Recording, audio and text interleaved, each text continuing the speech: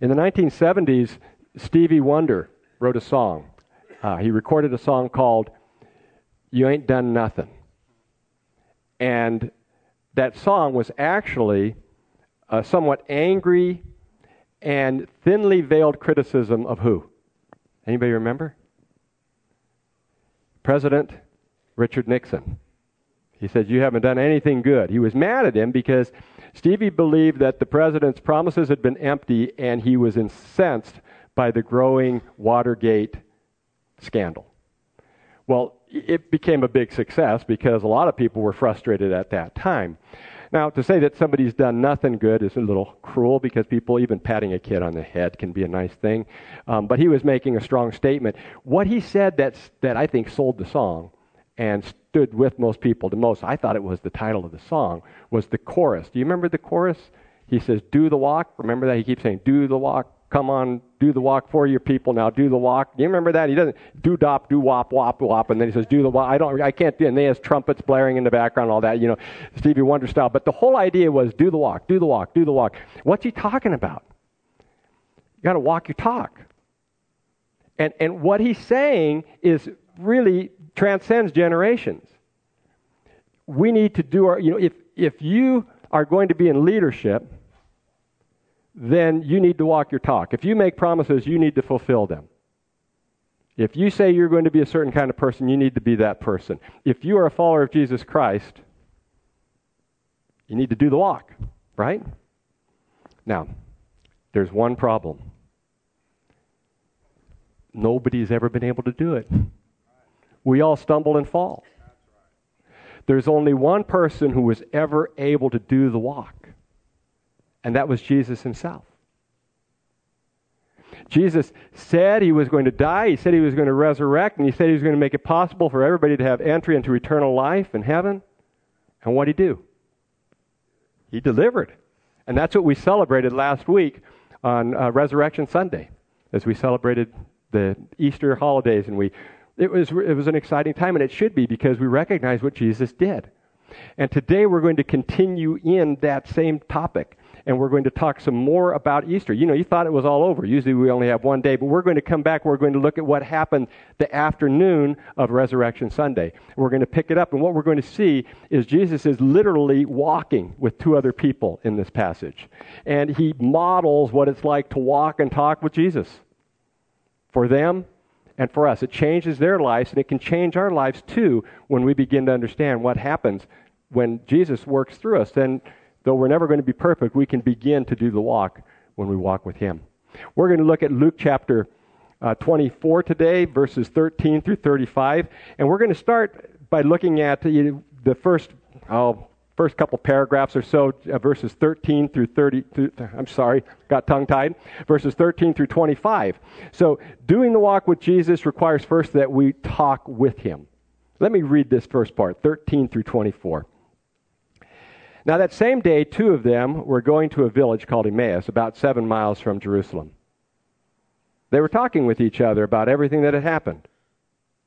As they talked and discussed these things with each other, Jesus himself came up and walked along with them, but they were kept from recognizing him. He asked them, "What are you discussing together as you walk along?" They stood still, their faces downcast. One of them, named Cleopas, asked him, "Are you only a visitor to Jerusalem and do not know the things that have happened there in these days?" "What things?" he asked. "About Jesus of Nazareth," they replied. "He was a prophet, powerful in word and deed before God and all the people. The chief priests and our rulers handed him over to be sentenced to death, and they crucified him. But we had hoped that he was the one who was going to redeem Israel. And what is more, it is the third day since all this took place. In addition, some of our women amazed us. They went to the tomb early this morning, but didn't find his body. They came and told us that they had seen a vision of angels who said he was alive. Then some of our companions went to the tomb and found it just as the women had said, but him they did not find." So it's that same day. It's still Easter. And that afternoon, these people are going to this place called Emmaus. There are two of them, and they appear very clearly within the context to be two of Jesus' disciples. We might call them followers. It means the same thing today. They're followers of Jesus. And they're leaving because the Passover week is over. It ended with the big Passover Sabbath on Saturday. So they're done. So if you were there and you had a helicopter and you were flying over Jerusalem, which of course you wouldn't have been doing then because they didn't have helicopters, but if you were, you would see people flooding out of all the gates of Jerusalem. Everybody's heading home. Pilgrims are going home. The holiday's over. And these people appear to live in a place called Emmaus, a really nice, swank suburb near Jerusalem. Actually, we don't know that. You know what? How much we know about Emmaus? Really, just that it's mentioned here. We know very little about it. We don't even know where it was at in terms of whether it was north, west, south, east. It doesn't say. We don't even know how far away it was. You say, well, it says it's 7 miles. Well, roughly, according to their measurements, but was it 7 miles straight there or round trip? It could have been round trip. If it is round trip, by the way, there's an enticing possibility, but I don't want to go there because we don't know for sure. And it doesn't probably matter that much. It's just that it was this little village that they knew about at that time, and these two people appeared to live there. And so they're heading on their way, and they're talking to each other about what happened. The language that is used here means they were exchanging ideas with each other. They were debating. They were saying, what do you think really happened? And it was intense conversation. Do you ever rehash things? Marnie does. She started laughing. It can be good or bad. Last week, I don't know about you. I had such a good time last Sunday. We had one service, everybody just packed in here, our big family. It felt so good.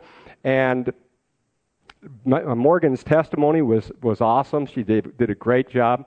And I was listening to Mitch, and I was thinking about the fact that I read recently that a lot of times lead pastors like myself, don't actually enjoy worshiping in their church because they're so distracted with all the things on their minds. But I don't have any problems. When Mitch and the gang gets up there, I just thoroughly enjoy it. And those songs just ring in my ears for days later. So I had so much fun. We had a big party afterwards. I was on cloud nine, and Carrie and I just kept talking about it over and over again. Can you imagine being married to me?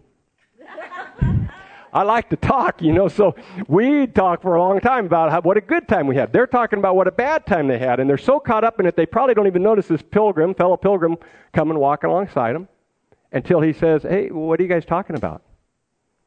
And they look over, and who is it? It's Jesus. But did they recognize him? They couldn't recognize him because Jesus supernaturally prevented them from recognizing him. Why would Jesus do that? I mean, if they recognized him, they would believe based on what they saw, right?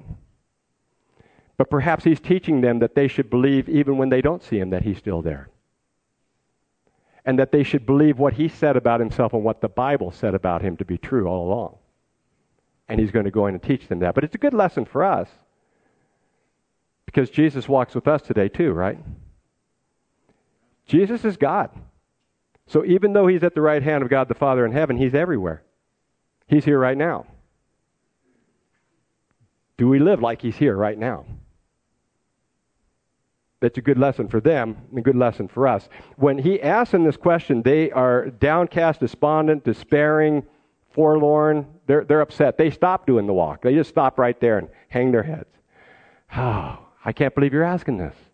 And it's very ironic, almost makes you chuckle a little bit, because they're basically saying, didn't you hear that this guy died? And he's the guy right in front of them. He's alive. And they're saying, don't you know anything? And he's about to show them that he knows everything. And so they're kind of frustrated with this thing when they decide to talk. And the guy that's highlighted is Cleopas. How much do we know about Cleopas? Not much more than we know about Emmaus. We don't know much about Cleopas. We know his name, and we assume that because his name is here given, that the people that Luke was writing to knew Cleopas. He was well known in those days. He's not well known to us today. Now, Eusebius, the so-called father of church history, several centuries later, felt that Cleopas was the same person as Cleophas, who's mentioned by John in John chapter 19, verse 25, and appears to be the paternal uncle of Jesus. But the spelling's different. It has an H in it. It's Cleophas instead of Cleopas. And people have looked into it through the years, and the consensus generally is that it's not the same guy. Possible, but very unlikely. Probably Cleopas was just like anybody in this room. Just a regular person who was a follower of Jesus Christ.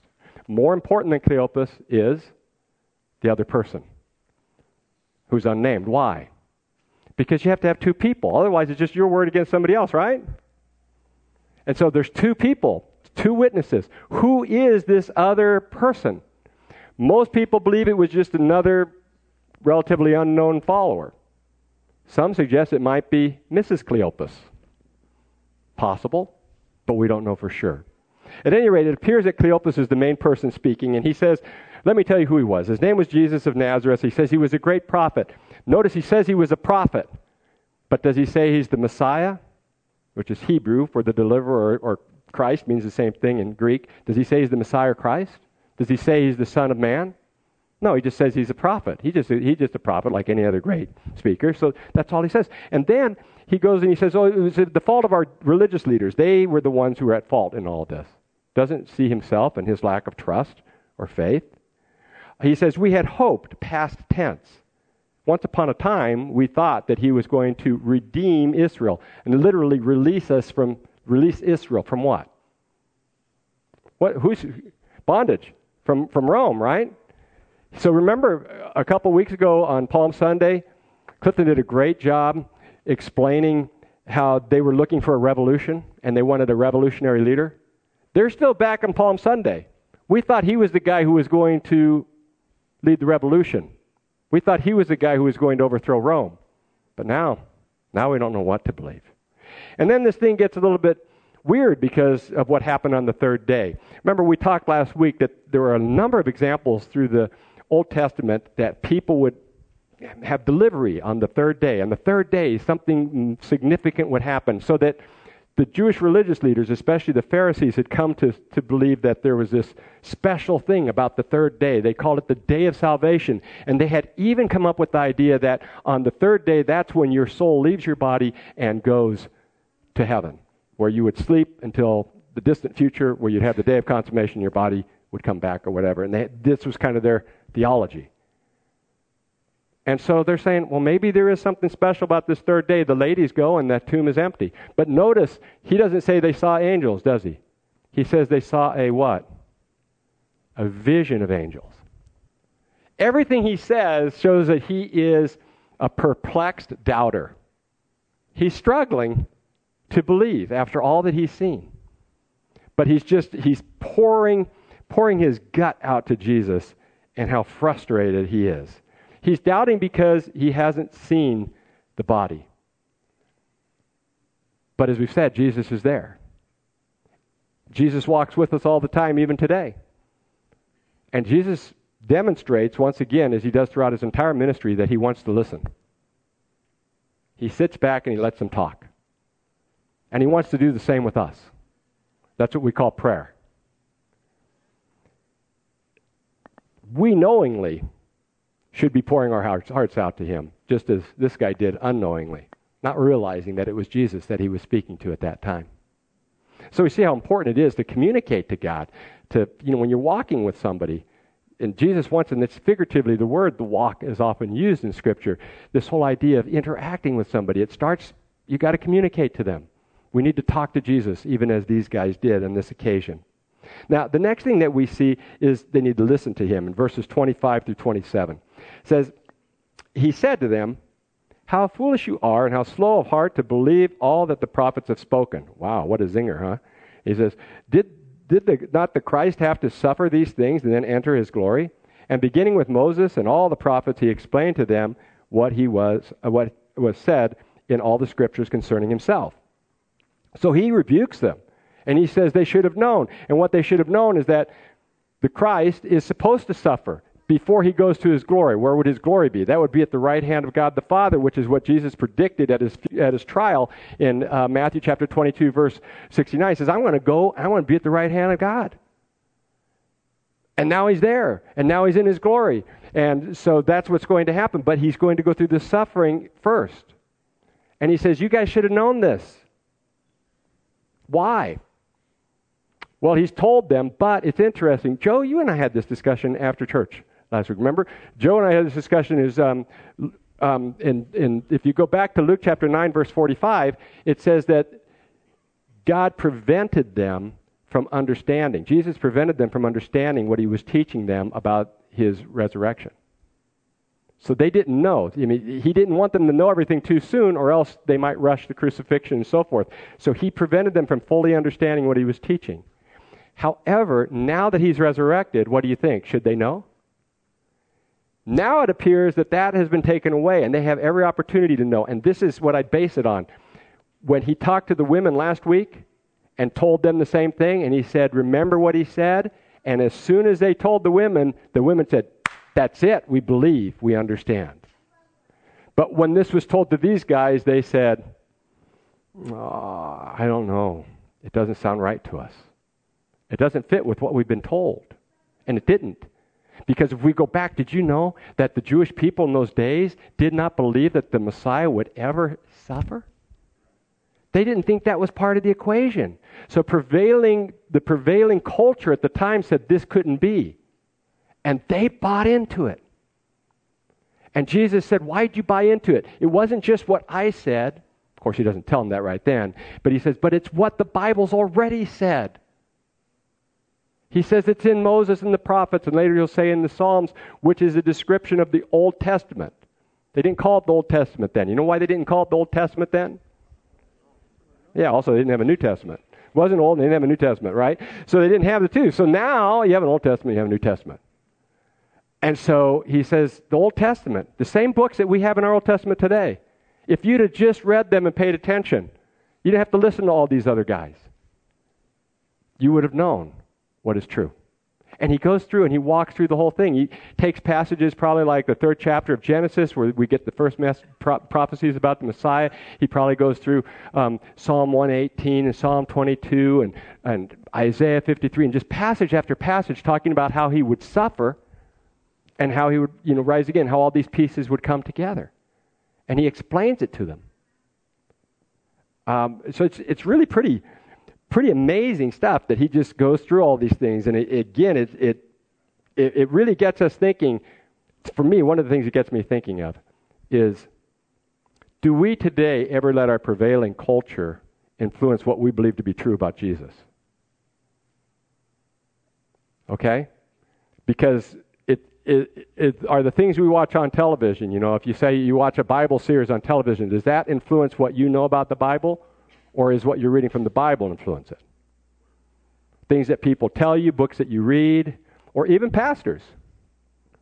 I mean, I could be selling you a bill of goods, and I'd have to answer to God for that, but you will too. Were you listening? Were you looking into it yourself? Were you really wrestling with it? Or were you just letting me tell you whatever I told you? So it's very important that we understand that. There's another thing that Jesus does in this passage that I think is intriguing. He models how to share your faith with somebody. And what he does is he goes through the whole Bible. When we talk about sharing the gospel, we usually mean, well, Jesus died, he rose from the grave, and you're a sinner and you need him, and we have some kind of combination thereof. And that's all we give. And maybe we'll have a little booklet. Now, it's not wrong to do that because we don't always have time to say, hey, do you have 3 hours? Let me tell you. Because that's not going to work for most people, right? You want to take a walk? We'll walk from here to, to the, how far would we go? I mean, we have to, Manteca. We'll walk to Manteca together. That doesn't work, right? So, what he does is, what we do usually is we give a synopsis. Like in our church, we talk about the ABCs on Sunday mornings, almost every Sunday morning. And we'll say, for anybody that doesn't know Christ, we'll say that A, you admit that you're a sinner in need of a Savior. B, you believe that Jesus died on the cross for your sins and rose from the grave. And C, you choose to follow Christ and place your faith in him alone. If you want to do that, if you're interested in doing that, we always say, and I'll say it today, if you don't know the Lord, come and talk to us about it. Because we want you to understand what that means. That's why we say that at the end, by the way, is we don't want, a lot of times people say, okay, I made a decision for Christ, but do you understand what you did? Did you really make a decision? Do you really understand what this is all about? And that's why it's so important to come and talk and work through it and look at the different texts, and that's where we get more into what the Bible says. And that's why it's so important to get into Bible studies and get into small groups so that we can grow in our relationship with God. Because it doesn't just happen. And in a sense, the gospel is not just this short presentation. In a sense, this is the gospel. It's anything that talks about who Jesus is, and the whole Bible points to Jesus. And Jesus gives a classic example of it in this passage. What's next is a little bit interesting. It talks about them recognizing him. And we're going to talk about if you're doing a walk with Jesus, we'll recognize him.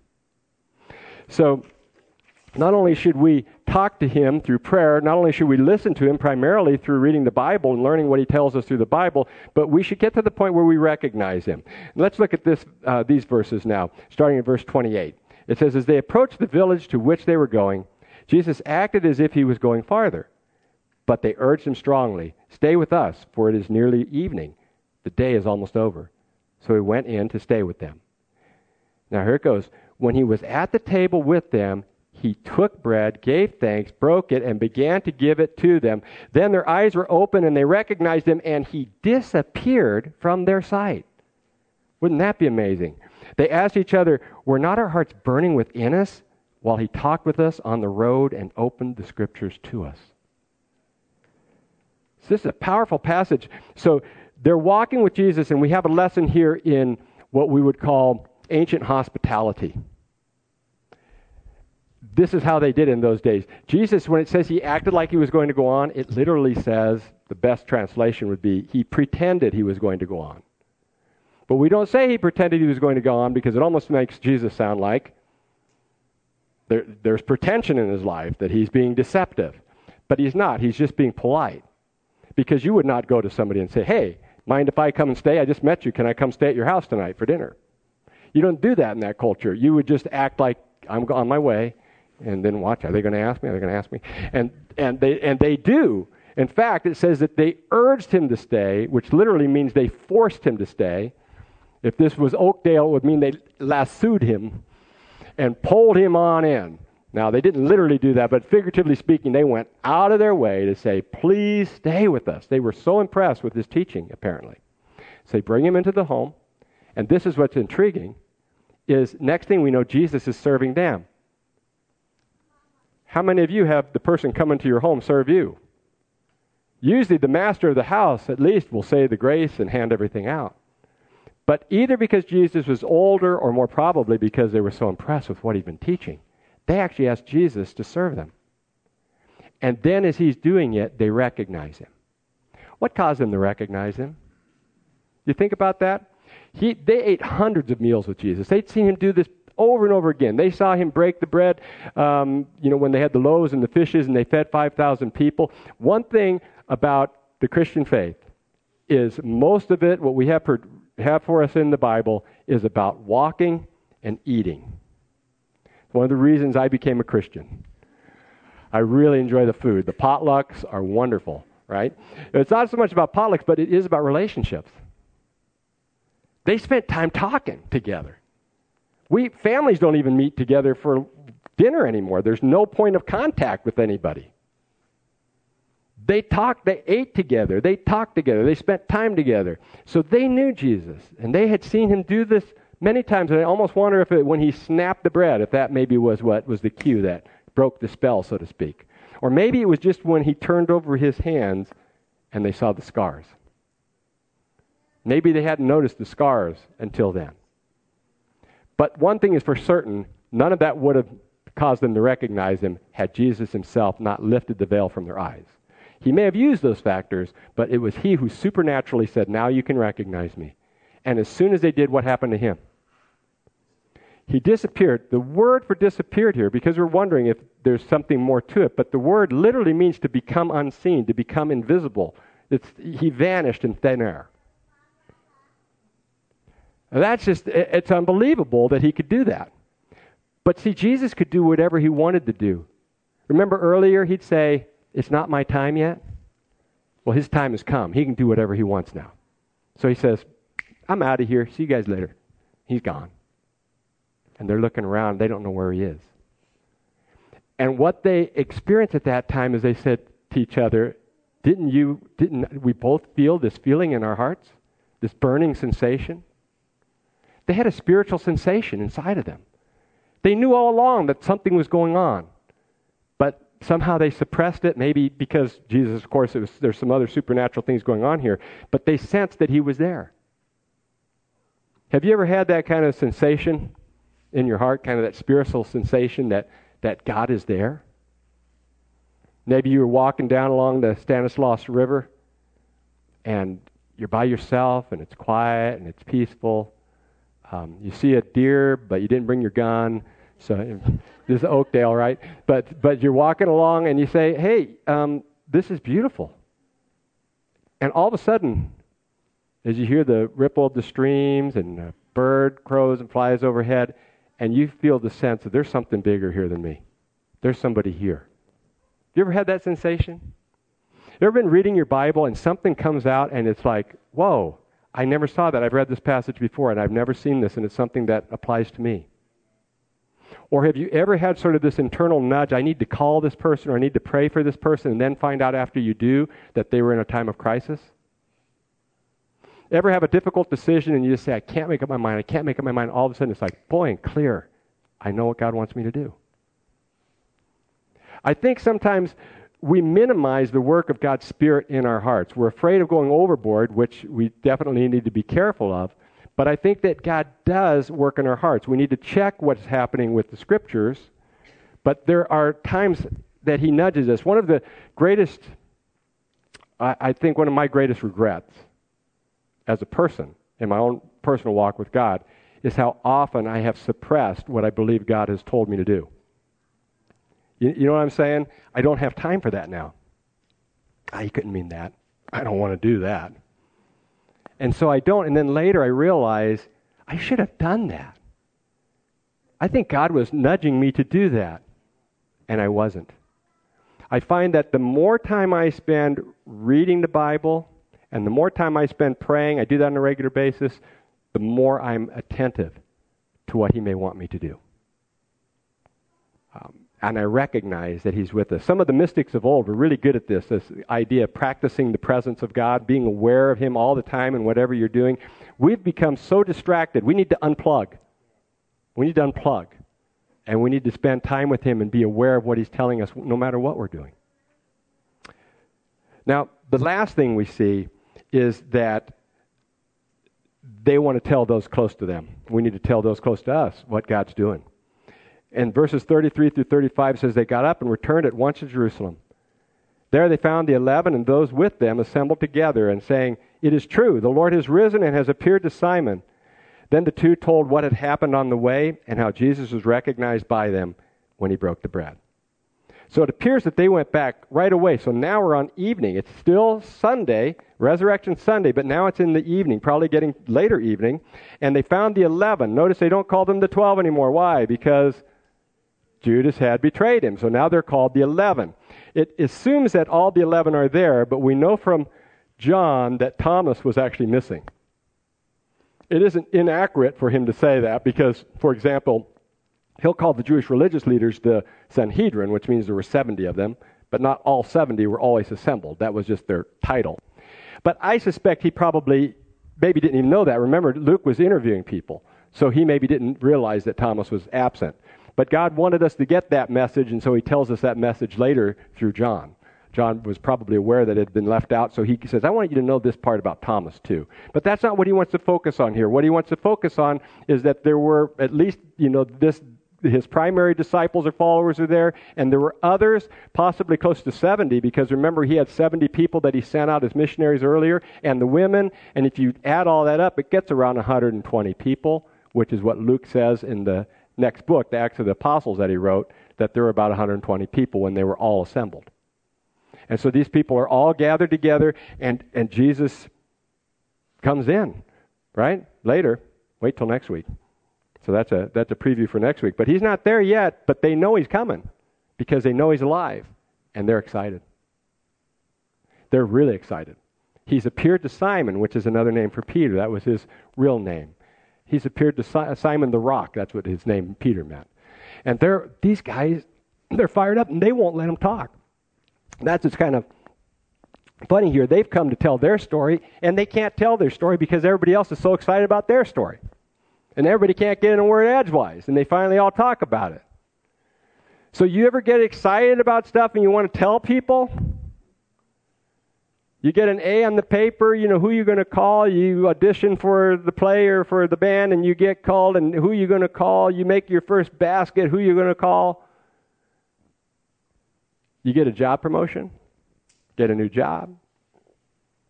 You get engaged, pregnant, right? You don't say, well, let's just keep this to ourselves. Let's not tell anybody ever. This is just us, right? You have somebody you want to tell. And we do that. That's what we naturally do. It's only natural for us as human beings to tell those people closest to us what's going on. And that's exactly what they do. They get excited and they go and tell those people close to them. So here's a question for us today is, are you doing the walk? Are you talking with God? These guys poured their hearts out to God.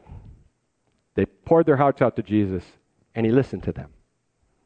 And Jesus wants to listen to us too. We need to pour our hearts out to him. It may mean setting up a time and place for us to do that. It may be, for us, it's early in the morning before everybody's awake, or late at night when they all go to bed, or maybe some other time, some other niche in the day. But certainly throughout the day, all day long, we talk to him because he's always with us. We talk to him, we praise him, we thank him, we confess our sins, we talk about people, we pray about people, we just pour our hearts out. The second, and some of these are going to relate to you more than others, but are you listening as you walk? And we listen to him primarily by reading his word, right? So that means that we need to be reading our Bibles. And again, there may be a certain time that you can do that. And for some people that are extremely busy, even still, you can read a couple verses, try to memorize it, and think about those verses throughout the day.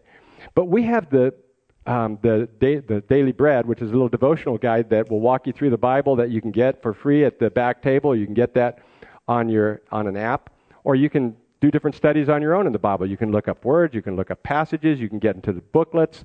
We have material right now, media, through our small groups. You can get into a small group and study the Bible on a regular basis and make sure that you're spending time studying the Bible and getting to know God better.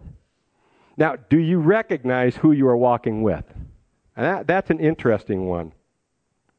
There should be change in our life. I was listening to a Francis Chan sermon on Colossians 2, and he was saying the other day that if a person truly knows Christ, their life will change. There will be transformation. And I think what happens sometimes is we just go through the motions. We can go to church, we can kind of read the Bible once in a while, we can kind of pray regularly, but it's all like we're kind of just going through the motions, but we're not really taking time to stop and listen and think about him and his presence in our life. And that's a very important thing to do. Now again, we have to be careful. It needs to agree with what the Bible says, and it's not one of those things that you go and you say to somebody, this is what God has told me to tell you, you ought to do. That's not fair, because if God's not telling me to do that, then he may not be telling you to do that. You know, but it is okay to pray for other people. God's put somebody on your heart, pray for them. You realize that person needs some encouragement, go to them and encourage them. You realize that maybe you need to take the day off and spend some time with your family, or maybe you need to spend more time with God. Maybe you need to take a day and not eat and just use your breaks that you would normally eat and as times to pray. God may put these things on your heart, and you need to follow through on it. And don't discard dreams, by the way. Dreams can be really wacky. Some of my dreams are so weird sometimes, and I'll stop my dreams sometimes and say, I don't like that. You know, wake up right in the middle of it, if I don't like it. But sometimes the dreams can be God communicating to us. I knew a lady one time. I was talking to a lady, and she told me that she had these dreams, and she was struggling in her walk with the Lord. She had these dreams that she was crucifying Christ. It really bothered her. Well, years down the road, I said, how's things going today? She says, I don't walk with God anymore. I've rejected that. And I said, really? She said, well, if he did something, if I ever had some special sign in my life, then I think I'd believe. Well, you know what? I think she did. I think he was letting her know, this is what you're doing to me. Your actions are like crucifying me. They're painful. He got her attention. He'll get our attentions through all sorts of ways. Find like a lot of times Muslims are not able to come out. Muslim women, are kept in the back because it's part of their society. They keep them very private. And yet a lot of Muslim women in particular are coming to the Lord through dreams. And we're seeing that happen again and again. So be careful, but at the same time, be aware of God's presence in your life. There is something, we need to engage the head, but the heart is okay to be able to sense that God is there and He's working in your life. And then, are you interacting with others? One is you attend church. That's our family reunion. We do that weekly. That should be important. And then also connect with a small group. If you haven't, let us know. We'll get you in a small group where you can connect with others and build relationships with other people in Jesus Christ. And then finally, think about those people that don't know the Lord. That's what will ultimately happen here is they'll be told, go tell other people. So go tell the people in your life. And you don't have to preach at people, just those people that God has placed in your life, friends, family, coworkers, and so forth. Just be honest with your life, just as they're honest with theirs. There are things they tell you that sometimes you kind of say, I don't know if I'm interested in that, but you love them and you listen to them. And you just tell them. If they ask you not to, that's fine, but just tell them about your life and just share that on just part of who you are. And let God do what He will do as He works in people's lives. By the way, if anybody needs any historical evidence for the resurrection, this is a great passage for that, isn't it? Lots of great stuff here. So this concept of walking with Jesus, we've talked about it in the church. We even have a little booklet that kind of helps you walk through things with Jesus. We've added some other things here, but a lot of the stuff that we've heard, but it's really important stuff for us to see. If this is a new concept for you, it's something that God wants for you. If it's something that maybe is not new, maybe you've done it for a while and you've fallen away, you can start new today. It's an opportunity for you to get a new start. How do you do that? How do you do the walk? You just put one foot in step of the other. That's how you walk, right? One foot in step of in front of the other. That's all we have to do. You start by you surrender your life to Christ. You talk to Him through prayer. You listen to Him through Bible study and messages that you receive. You build relationships with brothers and sisters in Christ. You reach out to those that don't know Christ. You practice the presence of God. You try to be aware of what He might be telling you through the Scriptures or in your heart, what He might be moving you to do in your life. And you follow through on it. You're obedient to it, and you enjoy it. It's just like walking with Him, which is what we really should be doing. You don't have to know everything to start with. It's, again, just one step at a time. And sometimes that first step takes a little bit of faith. But each step that you take, I think the faith grows stronger as you ascend your way to heaven. Martin Luther King Jr. said it this way. He said, faith is taking the first step even when you don't see the whole staircase. You may not see the whole staircase to heaven. A lot of times it's just taking that one step at a time. And as you ascend, life gets more and more exciting. And that's my prayer for each of us, that we'll just keep taking those steps up into our relationship with the Lord. Will you join me in a word of prayer? Father, we thank You so much for these guys. I don't know if it's two guys or a husband and wife, Cleopas and his companion, but we thank You for the example of their lives and their interaction with Jesus that obviously changed them and was put in for all posterity for us in the Bible. And we pray that for us, that like them, that we would realize that even if we don't see You or recognize You, that You are with us always. And so we would always walk with You in the sense that we'd be talking to You, listening to You, doing so with other brothers and sisters in Christ, telling others about You, and allowing You to do Your walk through us. Pray that if anybody does not yet know You, that today could be the day that they begin that walk. We pray these things in Your name. Amen.